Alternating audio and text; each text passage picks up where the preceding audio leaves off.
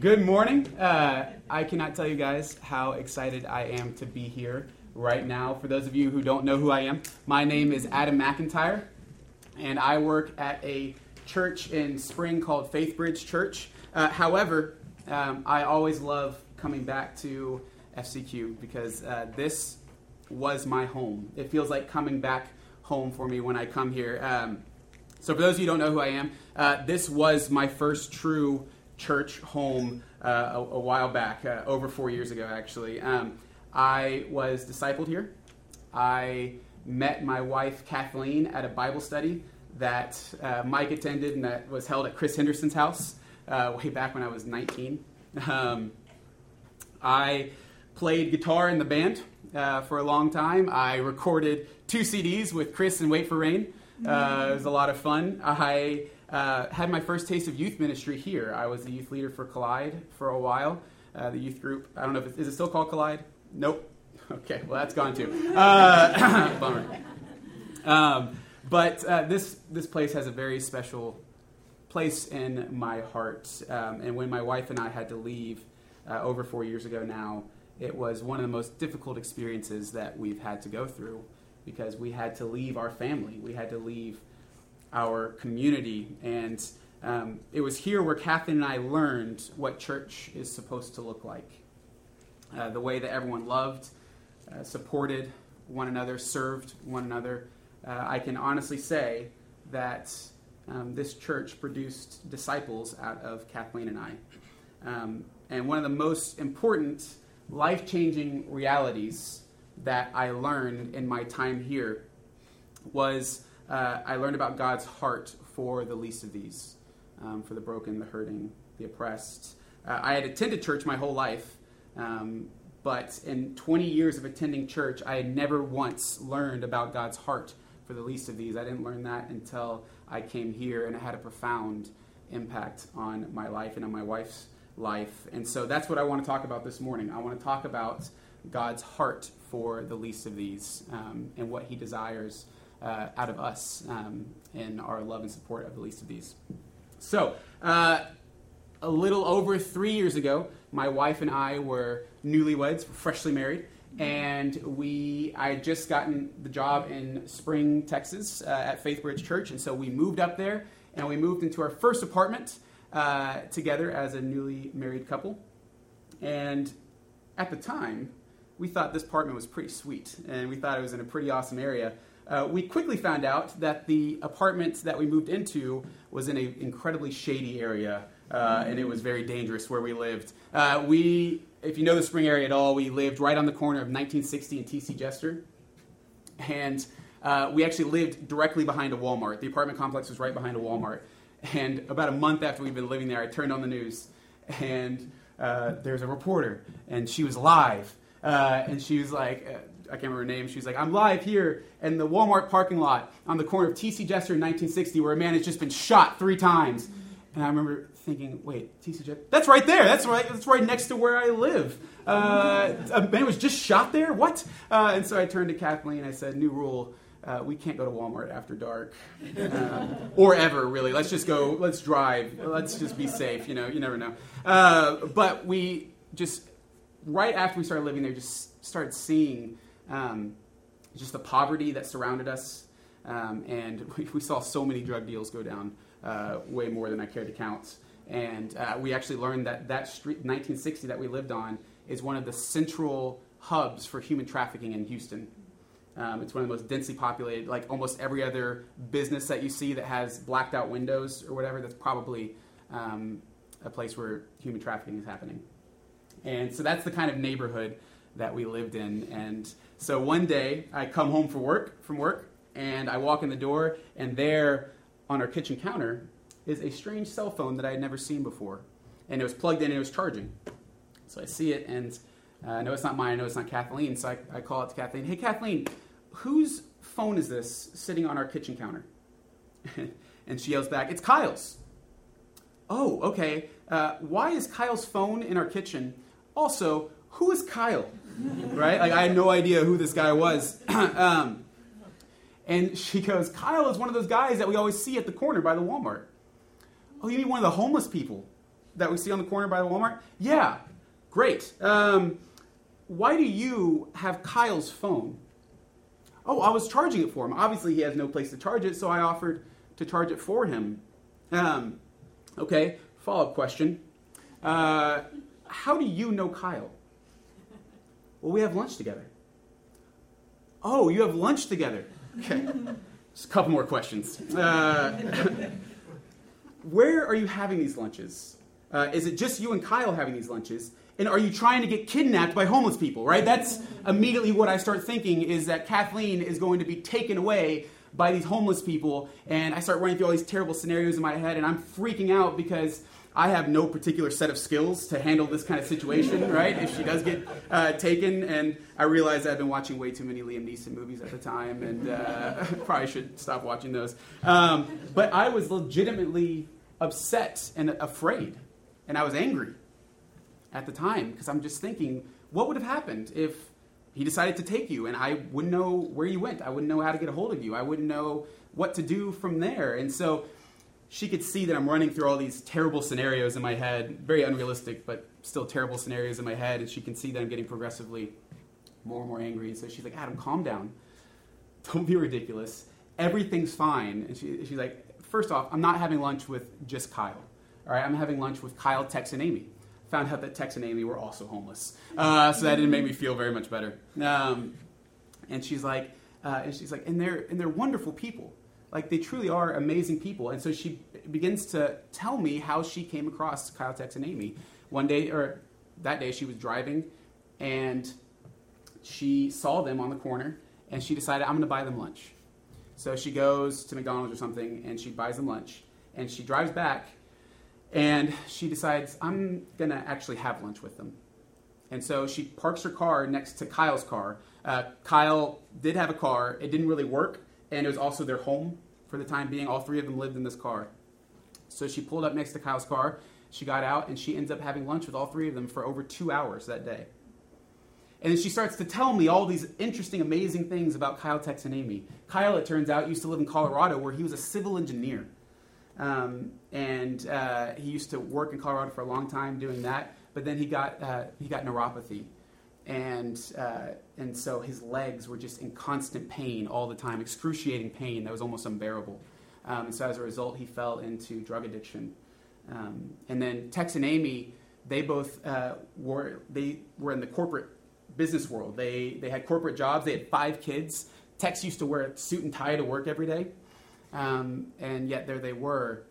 And so I'm learning all these amazing things about Kyle, Tex, and Amy, but she could still tell that I was pretty uneasy about the situation.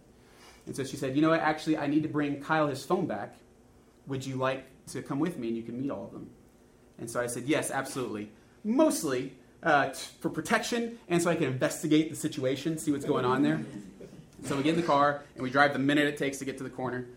And we park next to Kyle's car, and I immediately begin scanning the situation, right? And I'm looking for anything suspicious, right? Drugs, alcohol, weapons, needles, anything that would really justify my feelings of anger and fear. What I saw instead were 3 people, Kyle, Tex, and Amy, and they just looked tired and broken. They looked like the world had just beaten them up and cast them out.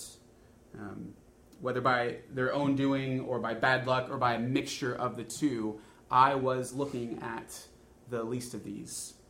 The ones that the world speeds by without giving a second glance. Or if they do pay attention to them, it's usually with fear or suspicion or annoyance. Right? These were the people that when I was in the car with my friends and I would see them, I would say, why don't they just get a job? Why don't they just clean up their act? Right? I'm not going to give them money. They're going to spend it on alcohol or drugs or something. Right? These were the shamed, the marginalized, the least of these.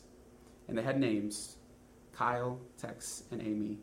And they were broken, and they were tired, and the world was passing them by.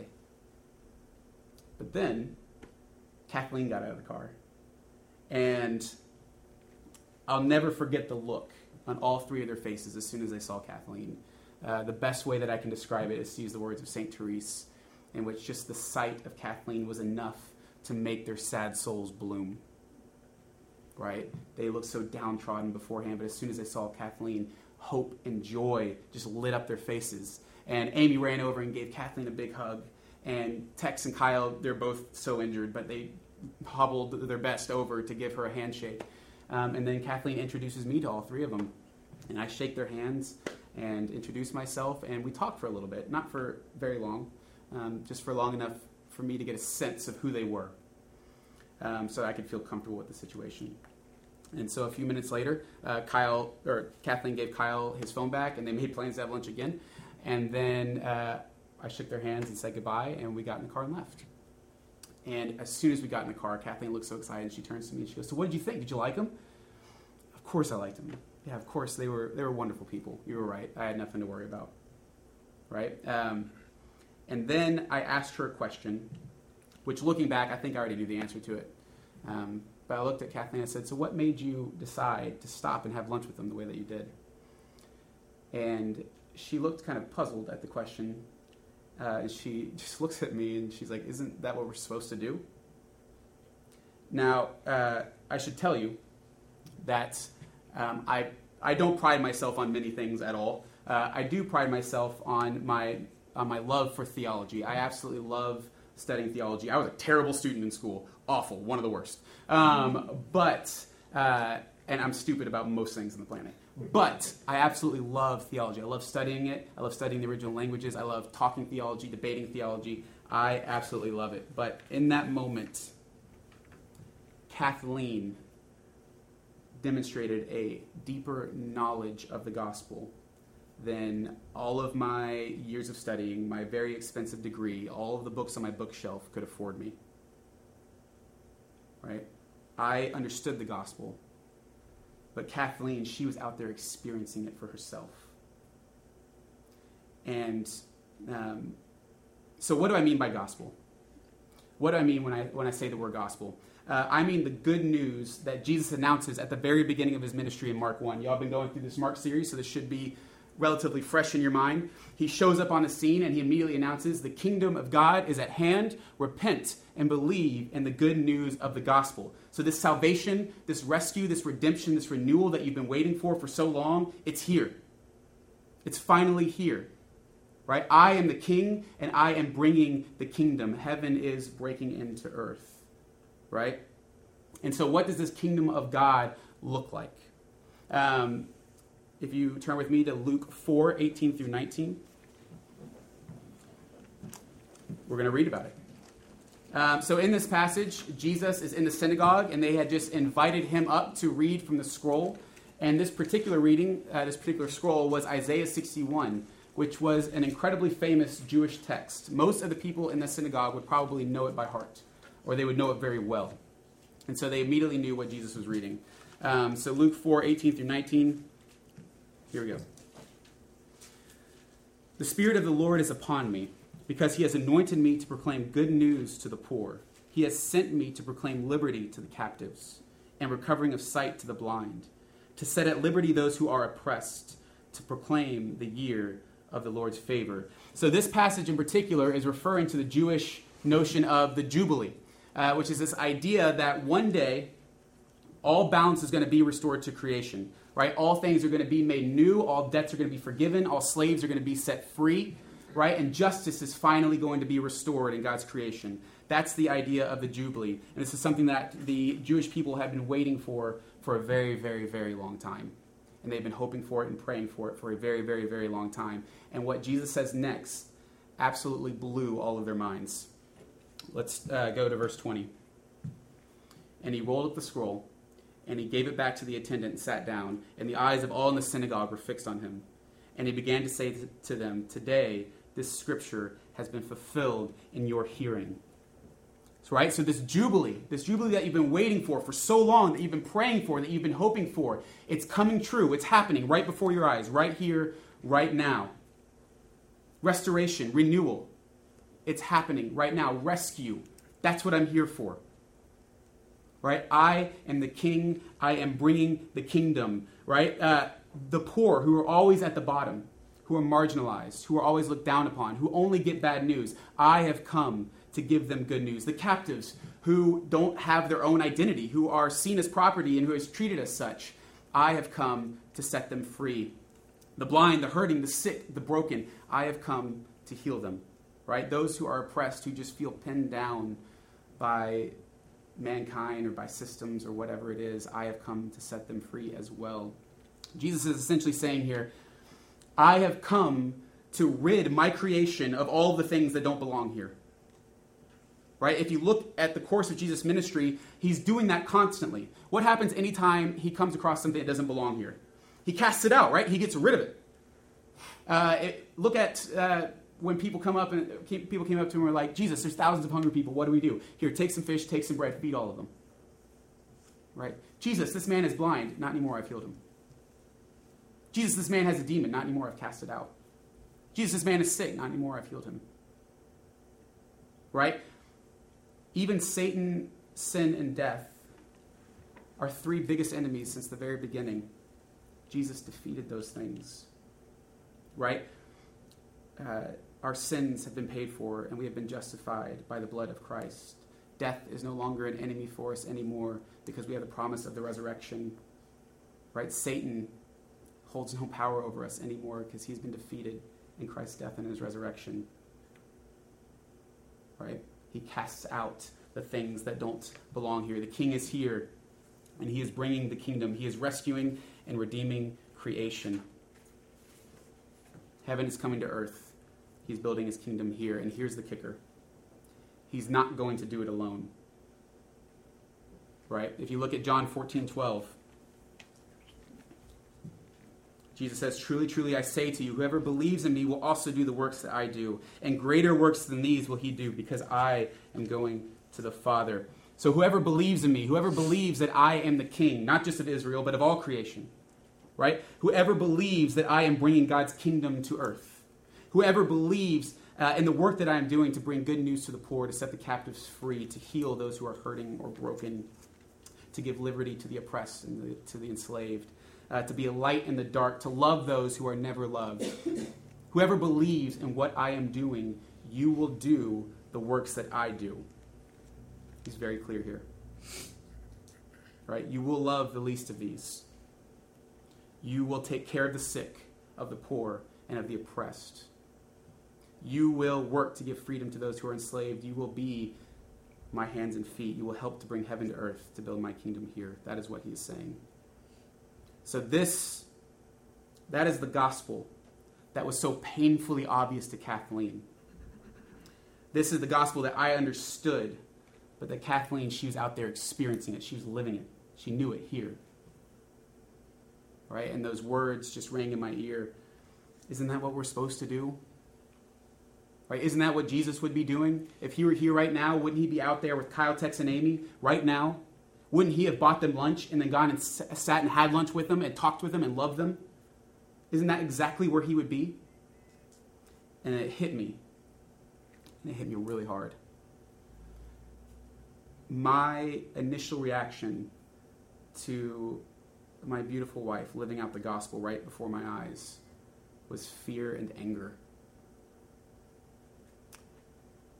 And just, it really hurt my stomach when I realized that then, and it still kind of hurts now a little bit. And why was that my reaction? What was wrong with me that I would respond to the gospel living out in front of me with fear and anger? Right? Why wasn't I out there looking for Kyle, Tex, and Amy so I can buy them lunch, so I can go talk to them and get to know them and love them? Why wasn't I out there serving and loving the least of these the way that Jesus has asked us, has commanded us to? A couple years ago, I volunteered. It was around the same time, a few years ago. I volunteered to work at a special needs camp called Camp Blessing. And by volunteered, I mean I was peer pressured by Mike Skinner. He practically forced me. But no, he told me, he's like, Adam, you've got to do it. It's going to be the most amazing experience of your life. Trust me, it'll change you forever. Please, please, please. And so after him doing that for a long time, I was finally, yes, I'll do it. Shut up. And so eventually I signed up. And going in, I was absolutely terrified of working at the special needs camp. I had never worked with anyone with special needs before. I didn't really know anyone with special needs at the time. And so I was just kind of afraid. I didn't know what to expect. And honestly, I didn't know how to act around them. I didn't know how to compose myself. And so I'm kind of on the way up there venting all these fears to Mike. And Mike is trying his best to calm me down. And finally, he was like, dude, relax. Right when we get there, they're going to do a day-long training. They're going to teach you everything you need to know. So don't worry about that. He's like, and plus they're just kids, right? Just go in there and love them and have a good time, and you're going to be fine. And so I was like, you're right. They are just kids. I'll just go in there. We'll have a blast, and it doesn't matter who you are or whatever. Fun is fun, right? And so that's going to be fine. And so he was right. As soon as we got there, we went to this day-long training, and it was intense. And I learned that we were going to be paired up one-on-one with a camper, and that we were literally going to do everything with that camper. Everything, right? You wake up when they wake up, right? You brush your teeth when they brush their teeth. You eat when they eat. And a lot of times you have to help them with those different things. You have to help them with brushing their teeth, with getting their clothes on, with going to the bathroom, with bathing, with feeding, all those different things. You were with them 24/7. You didn't go to bed until they went to bed, right? And so I'm learning all this, and it's just becoming overwhelming. But everyone there seems to be having a good time and comfortable. So I'm like, all right, this is my first time. Once we get going, it's going to be fine. And so then the time came for us to be assigned our campers by Laura, the camp director. And so she went around to everyone and was handing out these sheets of paper that were kind of like profiles of all the different campers. And so whatever sheet of paper you got, that was your camper. And you could learn all these things about him or her before they showed up. And so Laura comes around and she hands me my camper's profile. And so I look at it. I'm scanning the paper. I'm like, okay. His name's Jeff. Okay. He has cerebral palsy. Okay. He's 26 years old. All right. Wait. 26? That was older than me, right? I'm 27 now, but at the time I was like 22 or something, or 23. And like that was way older than I was. And so I'm like, I started freaking out. That's not a kid at all. That's a full-grown man. And I thought, wait a minute, Adam. This is a mistake, obviously, right? There's no way he's 26. So I went up to Laura, the camp director, and I was like, hi, I see here I got Jeff. She's like, oh, yeah, Jeff, he's the best. You're going to love Jeff. Cool. So it says here that he's 26, but that's a mistake, right? He's 6 or 2, maybe? I don't know, but he's not 26, right? And she's like, no, he's 26, but you're going to love him. He's everyone's favorite. Trust me, you're lucky you got Jeff. So needless to say, I'm freaking out even more now because my camper is a 26-year-old man. That's who I was going to be shadowing or partnered with the whole week. So the next morning, the campers arrived, and I was freaking out. I was losing my mind and nervous. I have enough trouble taking care of myself. It's honestly a struggle. I don't know how I do it. And I had no idea how I was going to pull this off. And I can honestly say that first day with Jeff was one of the most exhausting days of my entire life. So I found out a few things about Jeff, mostly that he just loved to push me way outside of my comfort zone, further than I've ever been pushed before. So a few things. Number one, Jeff absolutely loved to give hugs. And I mean, he loved to give hugs, okay? If he didn't get a hug every 10 minutes, he would get legitimately upset and like just shut down. And so for those who know me, I'm not the most touchy person on the planet. One hug is plenty, okay? We don't need a hug more than that. But Jeff was just constantly asking for hugs. Not only that, but Jeff absolutely loved to be the center of attention. He loved to be the center of attention, primarily by breaking out into spontaneous song and dance routines in front of large groups of people. That was his favorite way of being the center of attention. I am not the biggest fan of being the center of attention. Also, I am a terrible singer, and I don't need everybody else to hear me sing terribly, right? I already feel self-conscious enough about it, but having to sing in front of large groups of people, that's absolutely terrifying. But there we were, doing it multiple times a day. But not only that, Jeff absolutely loves doing just physical activities. He always wanted to be doing something. It seemed to me, at least at the time, that every other camper had a designated nap time. Not Jeff. No, Jeff was 26. He doesn't take naps. I wanted to take a nap, but he didn't want to take a nap at all. So we were always doing something. And since he had cerebral palsy, he was in a wheelchair. And the camp at the time was renting these campgrounds. So these campgrounds were not designed for special needs, for people with special needs. And so I'm pushing his wheelchair over these like hilly grass areas that just are super bumpy and hard to push up, and it was exhausting. And anytime we wanted to do a physical activity, I would have to physically lift him up out of his chair. He's 26, did I tell you that? I had to lift him up out of his chair and like hold him up and like do whatever the physical activity was that he wanted to do. And so at the end of that first day, I was gone. I was absolutely exhausted, physically, emotionally, spiritually. I was just spent. My muscles hurt so bad. I had given no less than 100 hugs that day. I had broken out in at least 10 spontaneous song and dance numbers. And I had not had a single second of alone time. Not one. And to close out every night at Camp Blessing, the entire camp gathers together in this like main worship hall. And we all just sing songs and relax a little bit, and they show like a slideshow of the day, like of all the pictures that were taken of the day, and then we pray, and then we go to bed. And so I was really looking forward to that time, because I knew that we could just go in there, and I could sit on the ground next to Jeff and relax finally, and I could just let the music wash over me, and I can maybe squeeze in a quick nap, if nobody was looking. Not really, but maybe. And then, we pray, and then I get to go to bed. And that just sounded amazing to me. And of course, that's not how it happened at all. Not even close. As soon as we walk in, and as soon as the music starts playing, Jeff turns to me and goes, "Adam, can we go up to the very front and dance?"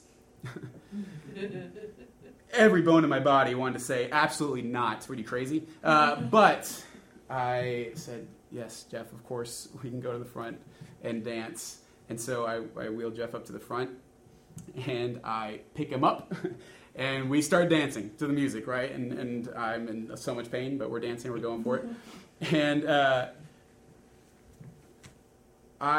something happened in that moment that I've told the story a lot of times, many times. And every time I tell it, I can never quite capture it, the way that it actually happened, but again, like the other dozen times I've told the story, I'm going to try my best right now to recapture kind of what happened. So there was Jeff and I, and we were dancing at the very front, and we were going nuts. And Jeff was dancing like he was at a rave, right? Like just going for it, like just flailing. And I looked to my left, and there was a little girl with her counselor, and they were both just jumping up and down, throwing their fists in the air, and they were singing as loud as they possibly could. And then I looked behind me at the rest of the camp.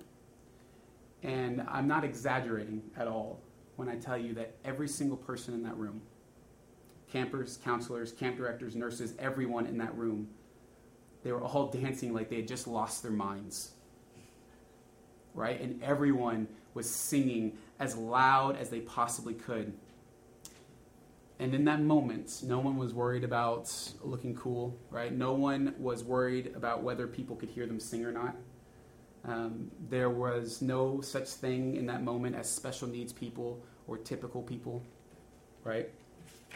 Everyone had everything in common in that moment, and everyone was doing the same thing, right? They were all worshiping their king. And the reality of what was happening just flooded my heart. And I realized I am experiencing heaven right now. And I mean that literally, not figuratively. I was thinking to myself, this is what God's kingdom looks like, right? I was in heaven, and I must have looked absolutely ridiculous, because you know that feeling that you sometimes get when you're like in an overwhelming situation, and like kind of starts in your innermost being right here, and it kind of explodes out to the rest of your body, and like the hair on your arms stands up, and on the back of your neck stands up, and you start feeling all tingly, and you just become overwhelmed with emotions. Has anybody ever had that before? That happened to me in that moment, and then I just started sobbing uncontrollably. right there on the spot, and I must have looked insane, and it must have looked weird. Like if somebody just walked in the room and saw what was happening, like I'm sitting there holding Jeff and we're dancing while I'm crying uncontrollably. It must have looked insane. But to be completely honest, I really didn't care. I cannot tell you how much I didn't care in that moment, how insane I looked. I was in heaven right then. And in the back of my mind, I knew that eventually the songs would end. And I knew that eventually the week would end and we'd have to all go back to the real world where those with special needs are sometimes feared, where people don't really know how to act around them or how to love them, so a lot of times they just ignore them. And I know that because that was me just a few hours prior to that, right? But in that moment, everyone was loved. In that moment, no one was looked down upon or feared. No one was ignored. We were all just basking in the love of Christ. And because of that experience, because of that time spent with what the world would consider to be some of the least of these, right? I left with a deeper knowledge of the gospel. Because before that week, I understood that as Christians, we are called to be the hands and feet of Christ, right? Like I understood that. I understood that we are called to work to build God's kingdom here. I got that. But now I had experienced God's kingdom firsthand. Right? I had experienced it for myself. So now I knew what I was working for. Now I knew what I was building. Right? In 1 Corinthians 1, 27 through 28, Paul says, "But God chose what is foolish in the world to shame the wise. God chose what is weak in the world to shame the strong. God chose what is low and despised in the world, even things that are not, to bring to nothing things that are." And so here is something that I believe to be absolutely true. It is near impossible for you to know the gospel, to know what it is, until the least of these teach it to you. I'm going to say that again. It is near impossible for you to know what the gospel is until the least of these teach it to you. So in order for me not to only just understand the gospel, but to know it and to experience it, I have to leave the nice building. I have to leave my fancy degree on the wall. I have to leave all my books on the bookshelf. And I have to go to a place where the least of these can teach me the gospel. Right? So that I might become a student of the foolishness of God. And so my prayer and my hope for all of us here, myself included, is that we aren't just satisfied with simply understanding the gospel, but that we want to know it, that we want to experience it for ourselves. And I pray that we make a habit of loving and serving the least of these, the broken, the hurting, the marginalized, the oppressed, so that we might all become students of the foolishness of God. And then one day when you're out there and you are loving recklessly and you are serving and you're sacrificing, and someone comes up to you and says, "Why is it that you're doing this? Why is it that you do what you do?" You can just look at them and say, "Isn't this what we're supposed to be doing?" Let me pray. Dear Heavenly Father, I am just so thankful to be back home, to be in the place where I first came to know you, be in the place where I first came to know your love, and to be in the place where I first came to know your love for the least of these, for the broken, the hurting. God, and so I pray for all of us here, that we just leave with a desire to not just know the gospel, not just to understand the gospel, but to go out there and experience it for ourselves, to learn what your kingdom looks like, to experience heaven, to be your hands and feet, to push back the darkness, to love those that are not loved. God, I pray that you just instill that desire in all of our hearts. God, we love you. So we pray. Amen.